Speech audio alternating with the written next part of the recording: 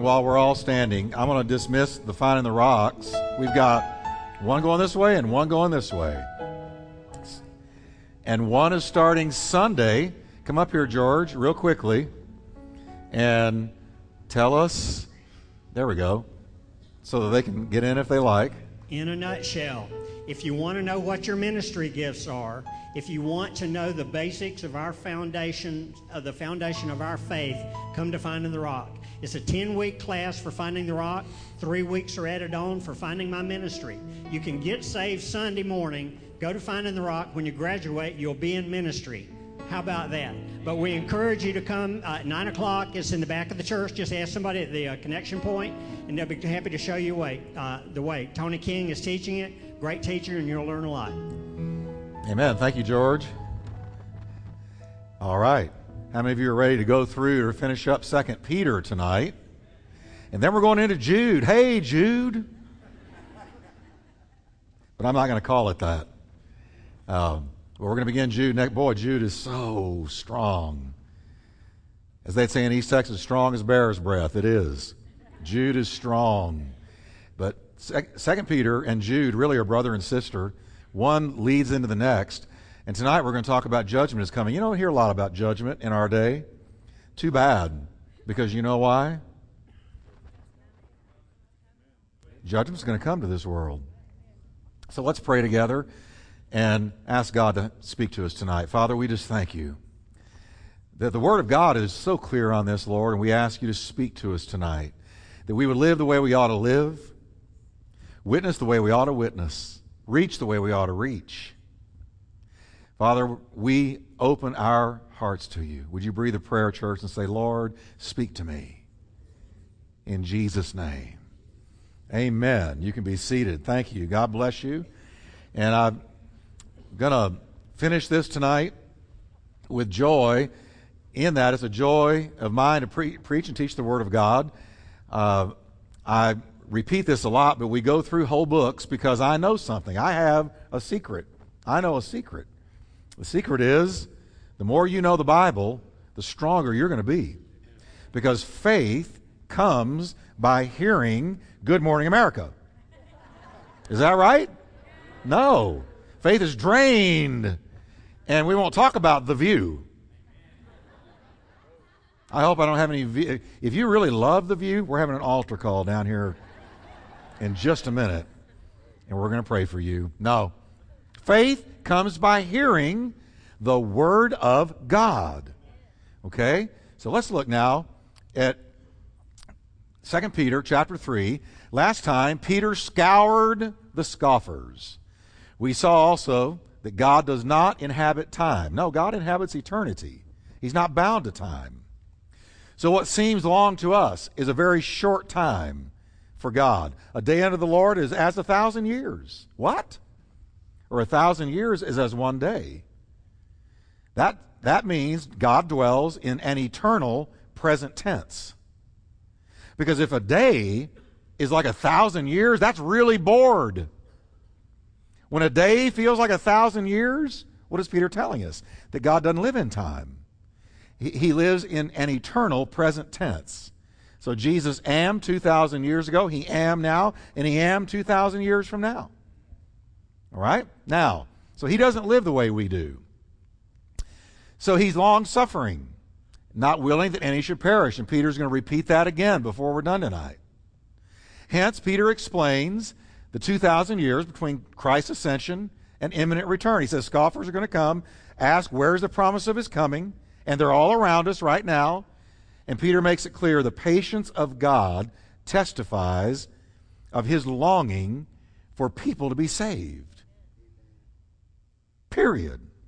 That's why he waits. And if not for the patience of God, we would all be grease spots in these chairs. There wouldn't be any church. Okay?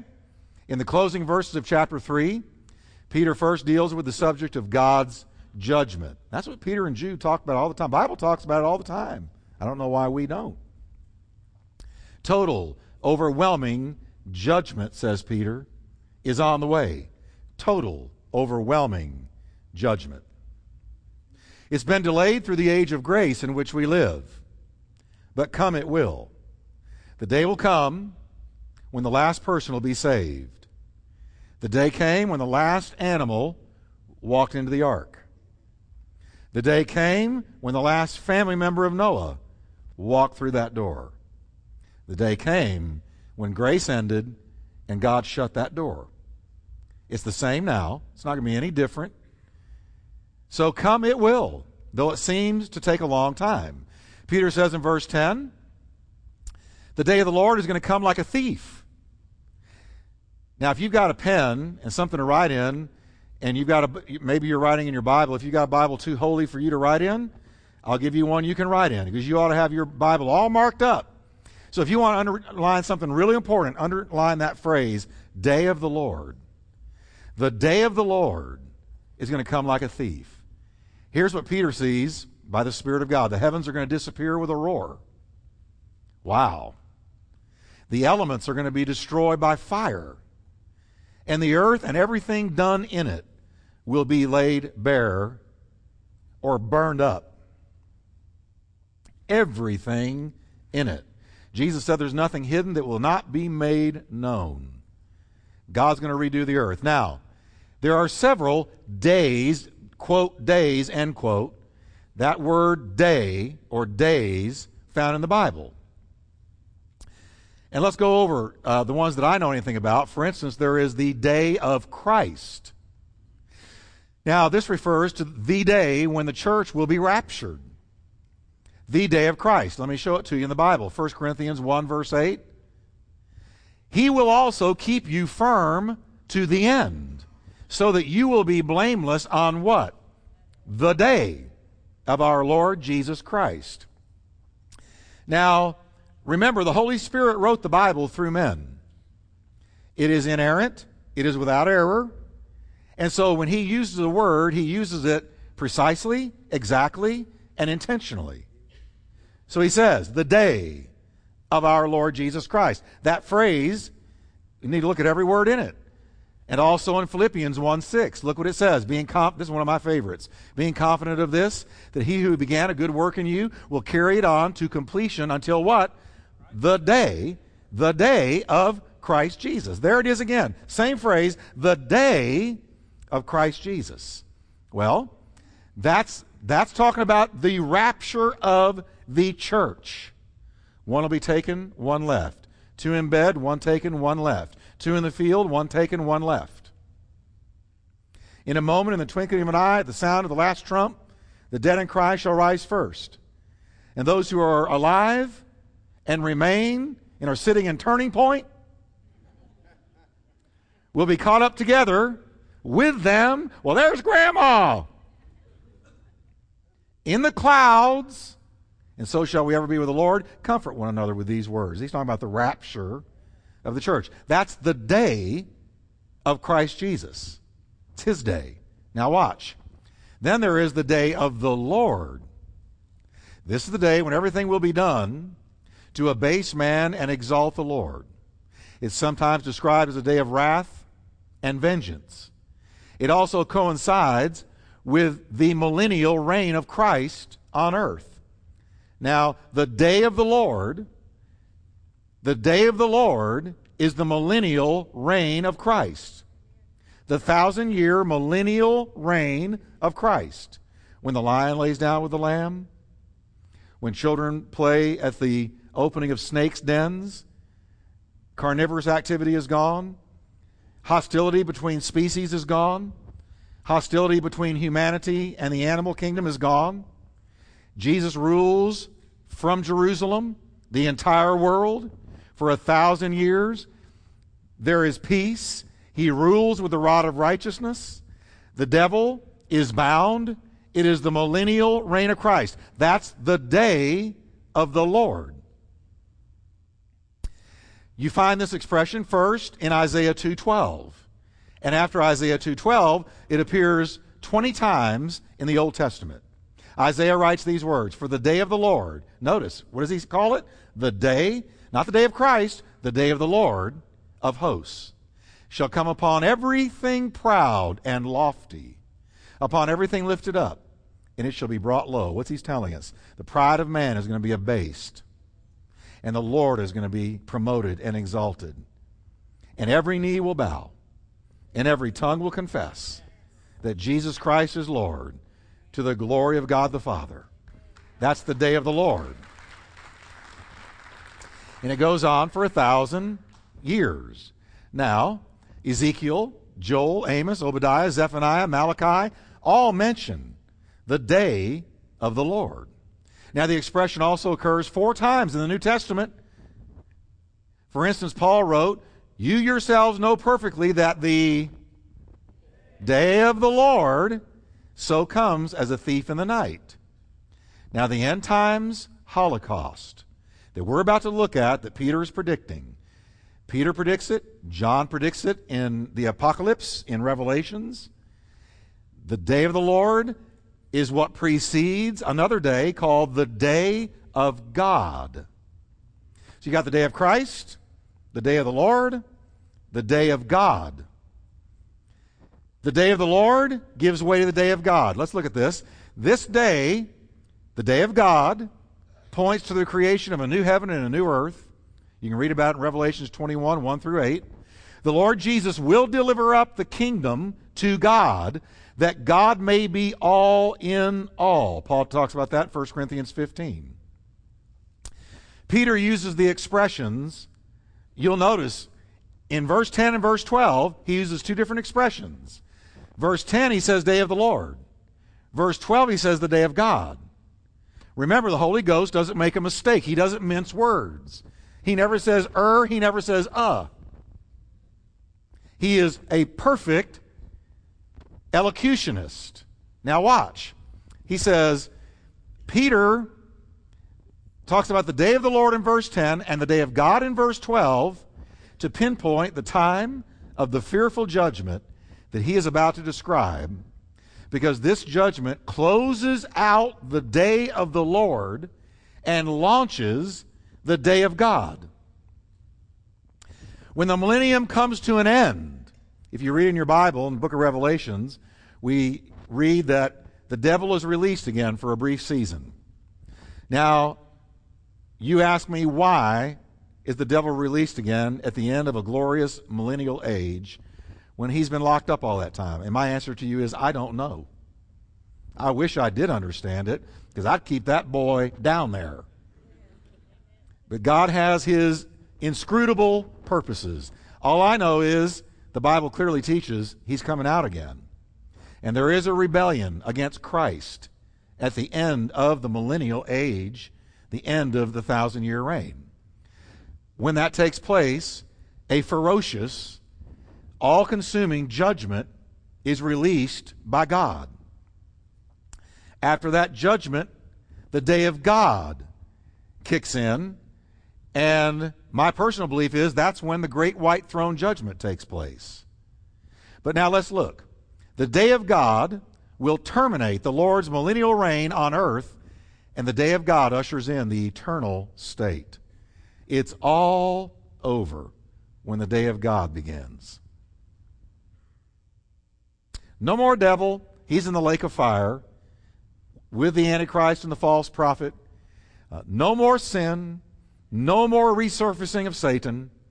It's all done, all over with when the day of God begins. Peter adds that this closing event in the day of the Lord, a fearful and awesome judgment, is going to happen like a thief in the night. Suddenly, catastrophically, the judgment falls, and it is something. So at the very end of the millennial reign of Christ on earth, as the final moments of the day of the Lord draw near, judgment will strike. I'm going to be bold enough to say tonight, you and me as children of God will see it. Because we've been on that earth during the millennial reign of Christ. So I believe this is something we will at least be aware of. Now, Peter first describes the totality of it in one of the most amazing prophecies in the entire Bible. Boy, if you ever doubted that the Bible is the Word of God, this is going to open your eyes. This one right here. This is, well, let's read it. Chapter 3, verse 10. Read this with me. The heavens shall pass away with a great noise, and the elements will melt with fervent heat. The earth also and the works that are therein shall be burned up. Now I'm a word guy, and you know what? God's a word God. So I'm going to take some of these words, and I'm going to make them come alive to us tonight. Now let's look at this. What we have here, stop thinking about this. We've got an uneducated Galilean fisherman living 2,000 years ago, writing into the Bible an accurate description of the nuclear age. Oh, come on, Pastor Jeff. He just said things were going to burn up. Well, let's look at some of these words. Notice that Peter used the word elements. All right? The ancient Greeks thought there were 4 elements: earth, air, fire, water. And you know what? They were wrong. They were wrong in both the nature and the number of the elements. The ancient Greeks were wrong. We're going to come back to that in just a second. The expression that he uses, a great noise. The heavens are going to pass away with a great noise, comes from a single Greek word found nowhere else in the entire New Testament. It refers to the sound of an arrow whizzing by on its way to a target. But W.E. Vine's Expository Dictionary of New Testament Words, in other words, we're looking at the Greek here, states that it also signifies the word used for great noise, a rushing sound like roaring flames. That's what Peter had in mind. And more than Peter, that's what the Holy Spirit had in mind. Now let's move on. The English word for element. The elements will melt with a fervent heat, he said. The word for element comes from the Latin word elementum, which is a translation of the Greek word stoichion. The word that Peter uses here, stoichion. Now, in the field of physics, stoichion was defined as the components into which matter was divided. It was therefore a perfect word for the Holy Spirit to use here in discussing the particles that make up matter. In today's English, stoichion would simply be expressed by the word atoms. Atoms. The basic component of all material things. That's what the Holy Spirit pulled out to use for this verse. The elements, or the very atomic structure, or the whole makeup of the physical world is going to melt with a fervent heat. The phrase fervent heat is from a Greek word denoting a fever. Peter is intimating that all the elements will be hot, as with a fever. So watch this. Peter accurately describes the untying of the atom and the resulting rushing, fiery destruction that follows it. That's what he's describing. The elements will melt with a fervent heat. The atomic particles are going to be loosed. Now, Peter next exhorts the believer to holiness of life, and we'll come back to that more in a little bit as well, but I want you to see another word in here. He says, seeing then in verse 11 that all these things shall be dissolved, mark that word, what manner of person should you be in all holy conversation and godliness? So let's look at the word dissolved. The word translated dissolved is from the Greek word luo, meaning to break up, to destroy, or to melt. It is translated unloose in Mark 1:7 and several other passages. Look at those adjectives there: break up, destroy, or melt. He said in that verse, all these things, all the elements, all physical things are going to melt and be dissolved. This is a crusty old fisherman talking to us here. Think about that. It conveys the thought of something, or setting free something that has been bound. Clearly, this is speaking of the loosing of the atom, which would bring about the dissolving of all things through fire. Let me quote something out of Colossians to you. The Bible tells us in Colossians that the elements and the atomic structures are held together by the word of Jesus' power. Do you know why we're still walking around and having life and this world is still here? Because the Lord has not spoken it away yet. But it says all things are held together by the word of his power. He holds together. He is the cohesion to the entire universe. Now, Peter's telling us something powerful. Let's sum it up. The Holy Spirit is saying that at the end of the age, at the end of the millennial age, a great fire will occur in the heavens and in the earth. He uses extremely precise language. He says the elemental particles of matter, which we now call atoms, will be dissolved, untied, released by the word of Christ. They'll be released by the word of Christ, untied, loosed. That's why people who say, I just don't see how he's going to speak and we're all going to go up there, and especially people whose bodies are now just ashes, how are they going to come back together and go up there? We're talking about the God who can say a word and everything flies apart. I mean, come on, church. For him to rapture us is no big deal. He's going to speak and the whole universe is going to be loosed into a fiery flame. Their energies, hitherto imprisoned, talking about the atoms, will be set free. This is the cause of the coming Holocaust. Peter could never have realized the technical accuracy of his terms. He could never have envisioned the atomic bomb or hydrogen bomb. None of that. But the Holy Spirit did. The principle of nuclear fission, which is the basis of the atomic bomb, is clearly implied in this amazing prophecy. This is what happens when the atomic bomb goes off. Let's bring this home a bit more graphically. Let me show you. The first atomic bomb was exploded at 5:20 a.m. on July 16, 1945. The place for this sobering experiment was an arid wilderness in New Mexico. A huge tower was built of 10-inch nails weighing 90 pounds per foot. Every foot was 90 pounds. Huge tower of this steel. 10-inch nails, steel on steel. When the bomb exploded, the tower vaporized. Its debris was hurled 7 miles into the sky. Where the tower had stood was a hole 60 feet deep and 5,000 feet wide. But wait a minute. It goes on. For 18,000 feet in all directions, the ground was boiled, fused, or melted. The elements shall what? Melt with a fervent heat when the atoms fly apart. There's a picture you can actually buy on the internet if you want it, right?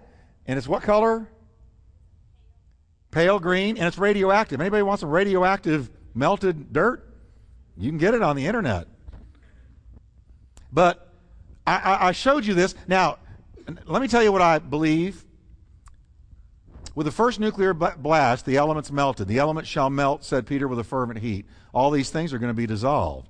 Now, will God allow man to destroy himself through nuclear weaponry? I don't believe he will. Because I think this final conflagration of the whole universe is going to happen by the word of his power.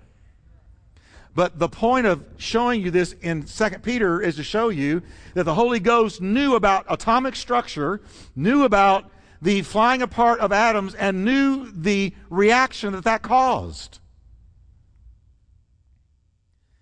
I don't believe that God's going to allow man to wipe out the human race, that he won't allow man to destroy man totally. But the Bible clearly reveals that nuclear exchanges will occur in the last days. There's no question about it. I'll give you an example.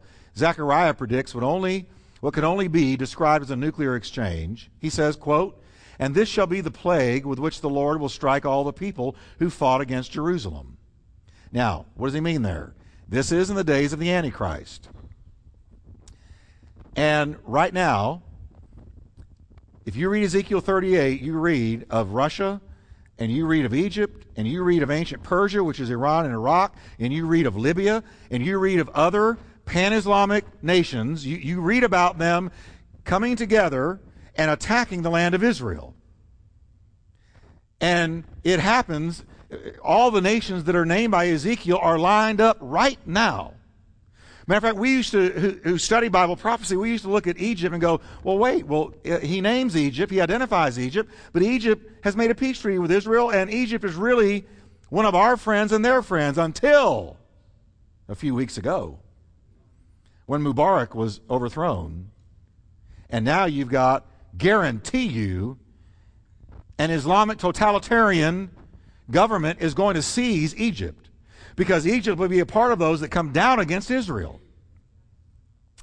And it says that when they do this, something incredible happens. They are wiped out off the face of the map. And what Ezekiel describes is clearly nuclear. So when he says those who fought against Jerusalem, he is alluding to that time period when all these nations attacked God's land. That's why, man, if you do anything, don't go against Israel. Pray for Israel. They're not perfect. They have not honored Christ to this day, but they're going to. But they're the apple of God's eye. Pray for them. Bless them. We send them a missions offering every month because I want to be blessed. I don't want to be cursed.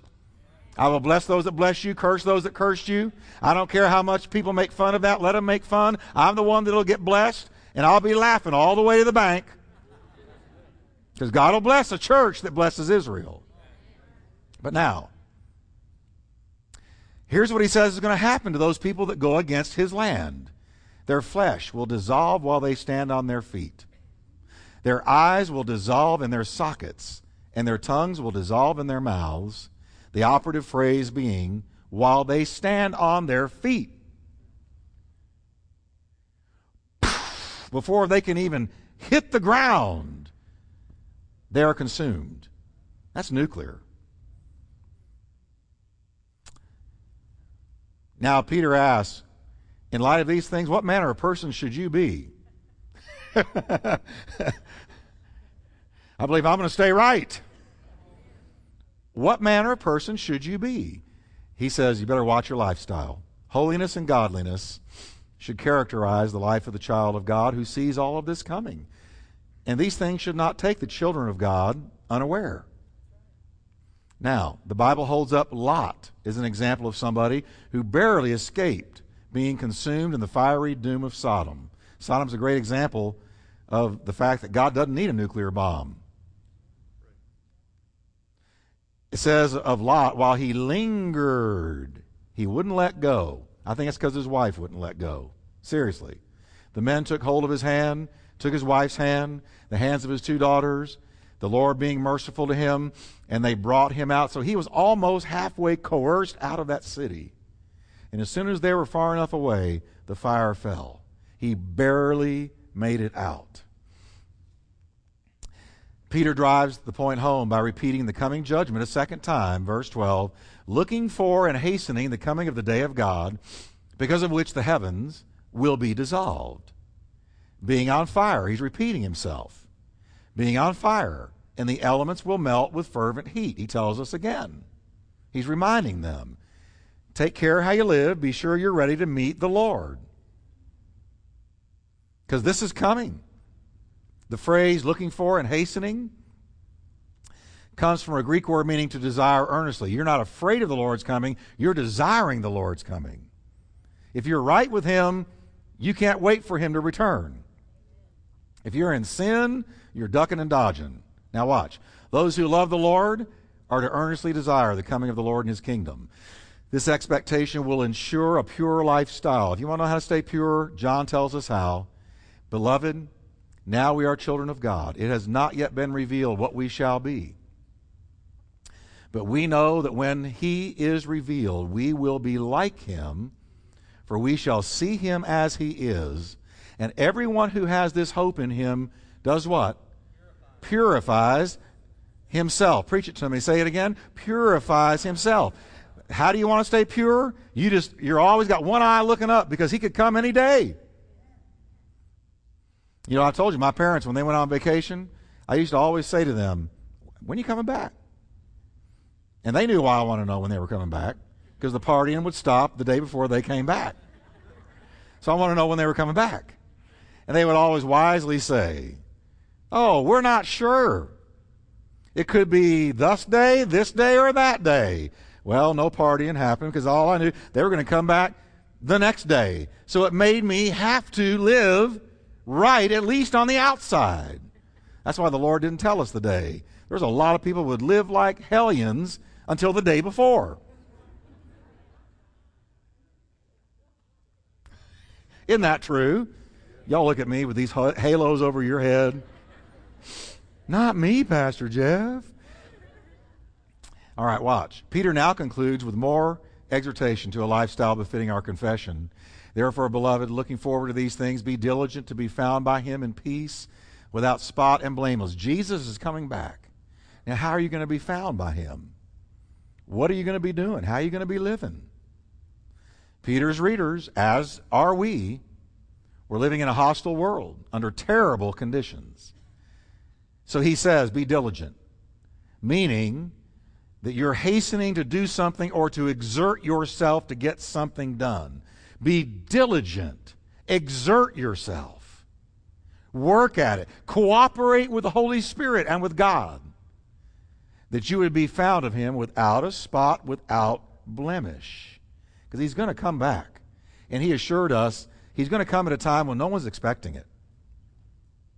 These people that give you a date, as soon as they give you a date, walk away. I've seen a lot of dates come and go in my time. And they make fools of the people every time. Remember the Lord was going to come back in 88, 88 reasons why he's coming back in 88? Remember that one? Were you around then? I'm dating myself here. But in 88, there was 88 reasons why he's coming back in 88. And I was pastoring in East Texas, and all my congregation were all excited about this, and some were upset about it, and some were uptight about it, and it was causing this big controversy. And I preached. I said, it's not right. Because even Jesus doesn't know. Or do you know something he doesn't know? He said, only my Father knows when he's going to turn to me and say, go get your bride. But you got these people come out, oh, I've studied the Word, I've done Bible numerics, I've got it nailed down. He's coming, here's 88 reasons why. And I read all the reasons. None of them made sense. 88 came and 88 went. I had people leave the church in discouragement because 88 didn't happen. Around the country, people sold their property. People left their jobs. Went and did whatever they'd wanted to do, vacationed here and there so they could get it all done before 88. And 88 came and 88 went. It was sad. You're never going to know. Right when you think he's not coming, blump!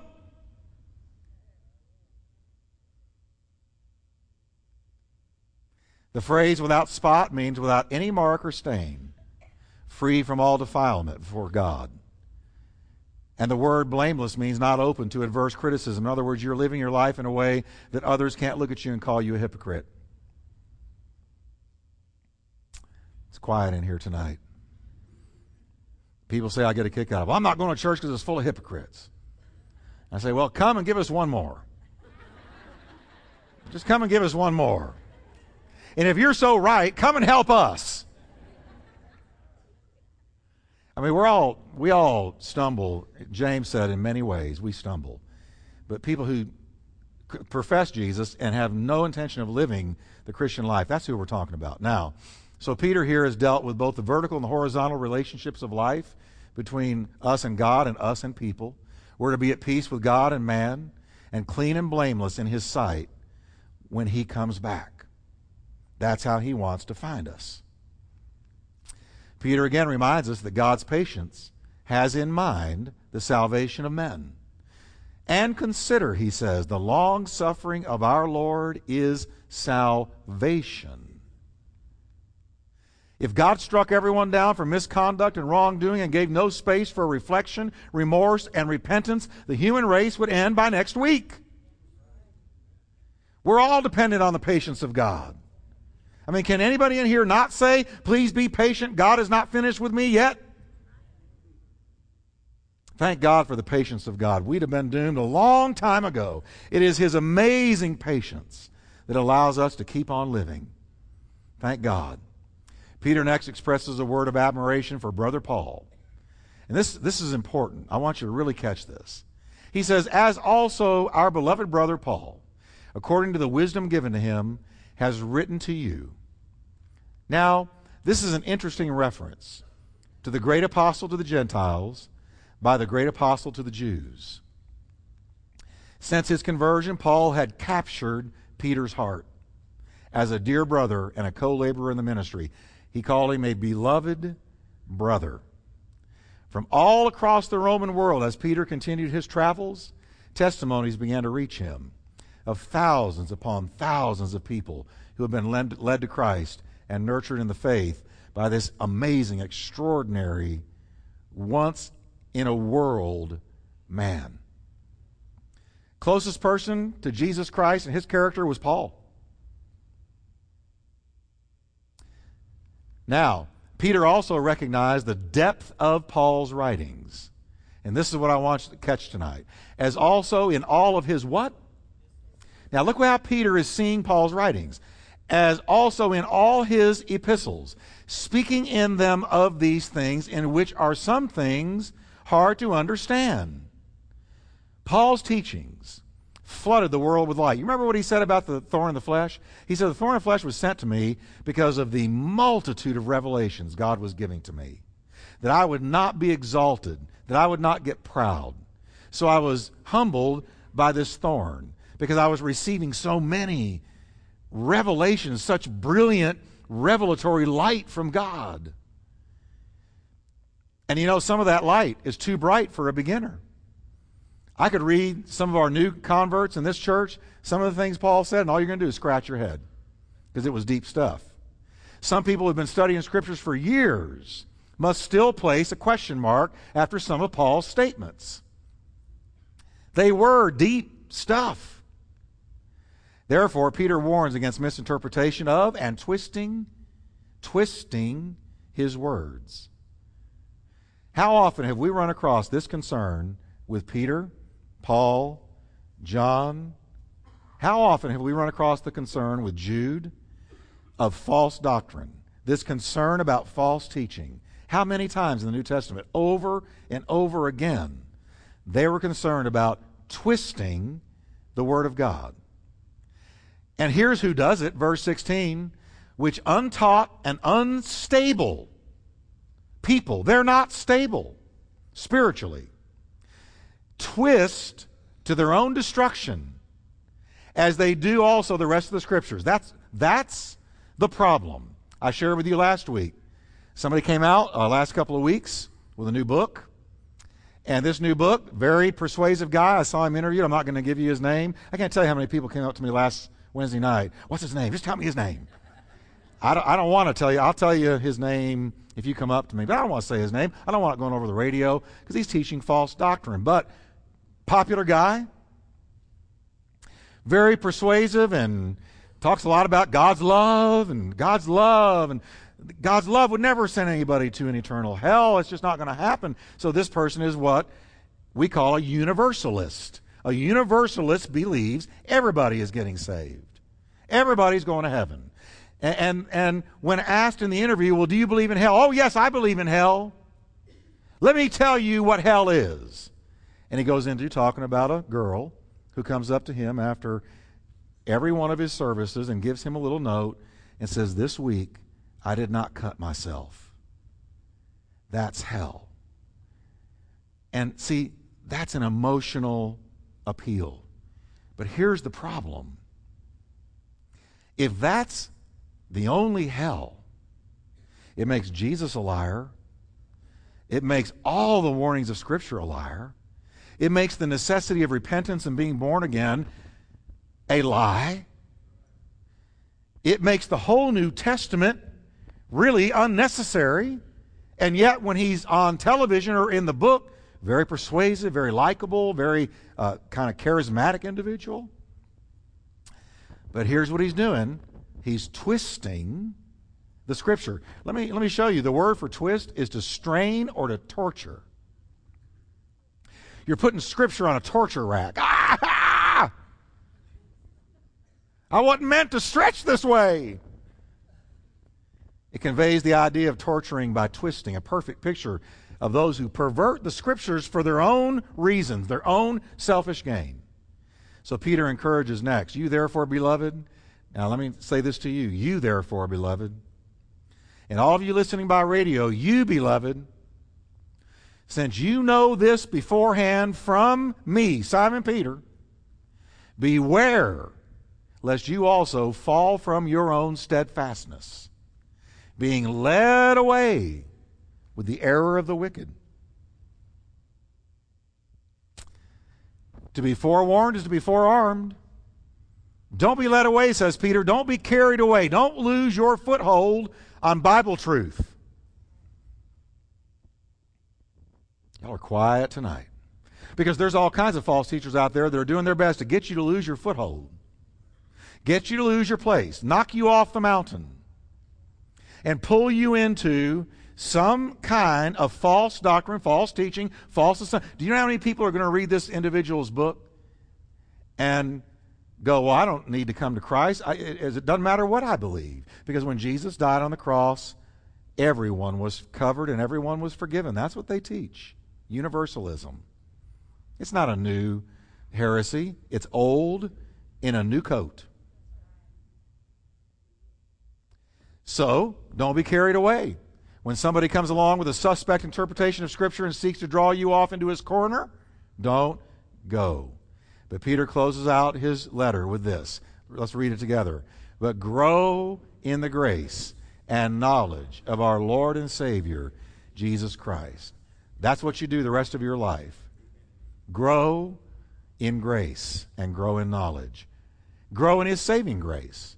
Grow in His sovereign grace. Grow in His sustaining grace. Grow in His sufficient grace. And get to know Him. Make the effort to learn of Him. Grow in your knowledge of Him. Do you know more about Him today than you knew a year ago? If you're coming here, you do. Because we're teaching the Word of God, period. Make the effort to learn of Him. Give time and effort to learn of Him. Grow in your experience with Him. Make it your lifelong quest to know Him better. If you do that and you stay in the Word of God, you stay in fellowship, you're going to do nothing but grow in grace and in knowledge. Let's stand together and we're going to preach this last closing verse from Peter. Are you ready? To Him be the glory, both now and forever. Amen. Give Him a hand. Amen. Now I want to read this to you just as we close, because I want you to get what happened after this. After this that we just read, Peter put down his pen. And the end came for him soon enough. Soon they came for him. He was arrested. He was sentenced to death by crucifixion. Cruel way to die. But the gates of glory opened up for Simon Peter, the former fisherman, who heard the call of Jesus and followed it.